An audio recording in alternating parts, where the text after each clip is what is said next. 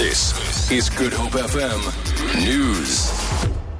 Good morning. The Omar-al Bashir issue was hotly debated in the National Assembly last night. Several ANC MPs hinted strongly during the debate that the party believes South Africa should withdraw from the International Criminal Court. Deputy Minister in the Presidency, Omar-al Bashir, made it clear there was no way government was ever going to arrest al-Bashir.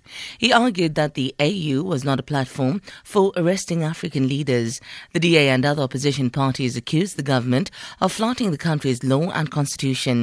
The EFF agreed with the ANC's view that the ICC is biased against African leaders, but suggested that the court should rather arrest al-Bashir in his own country. The ANC in the Western Cape says it's all systems go for this weekend's Provincial Elective Congress at the Cape Town Convention Centre. 700 delegates from 6 regions will elect the new provincial leadership. Provincial Chairperson Marius Fransman says all the regions have held successful elective congresses. We've gone through all our processes. The verification of all the delegates has happened.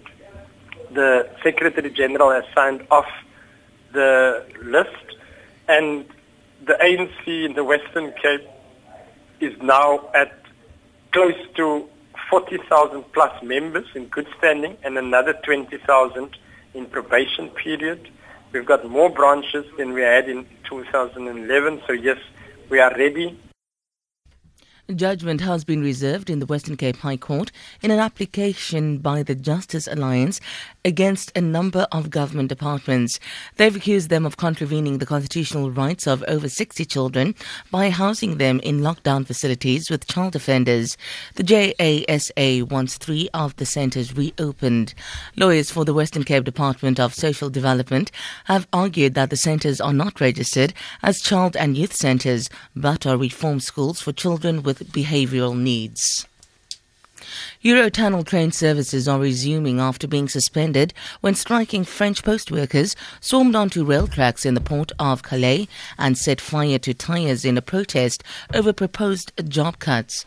Migrants took advantage of the chaos to jump onto trucks in the hope of getting to Britain. Eurotunnel, which operates between France and Britain, says the number of migrants in that area is the highest it has ever seen.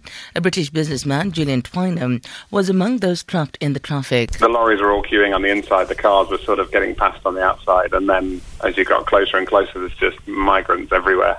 They're in the central reservation, they're on the back of lorries, they're everywhere. We tried not to stop anywhere near, just kept weaving through the truck to get into the terminal. But I've been coming here a lot over the last 20 years and I've never seen anything like it. It's crazy.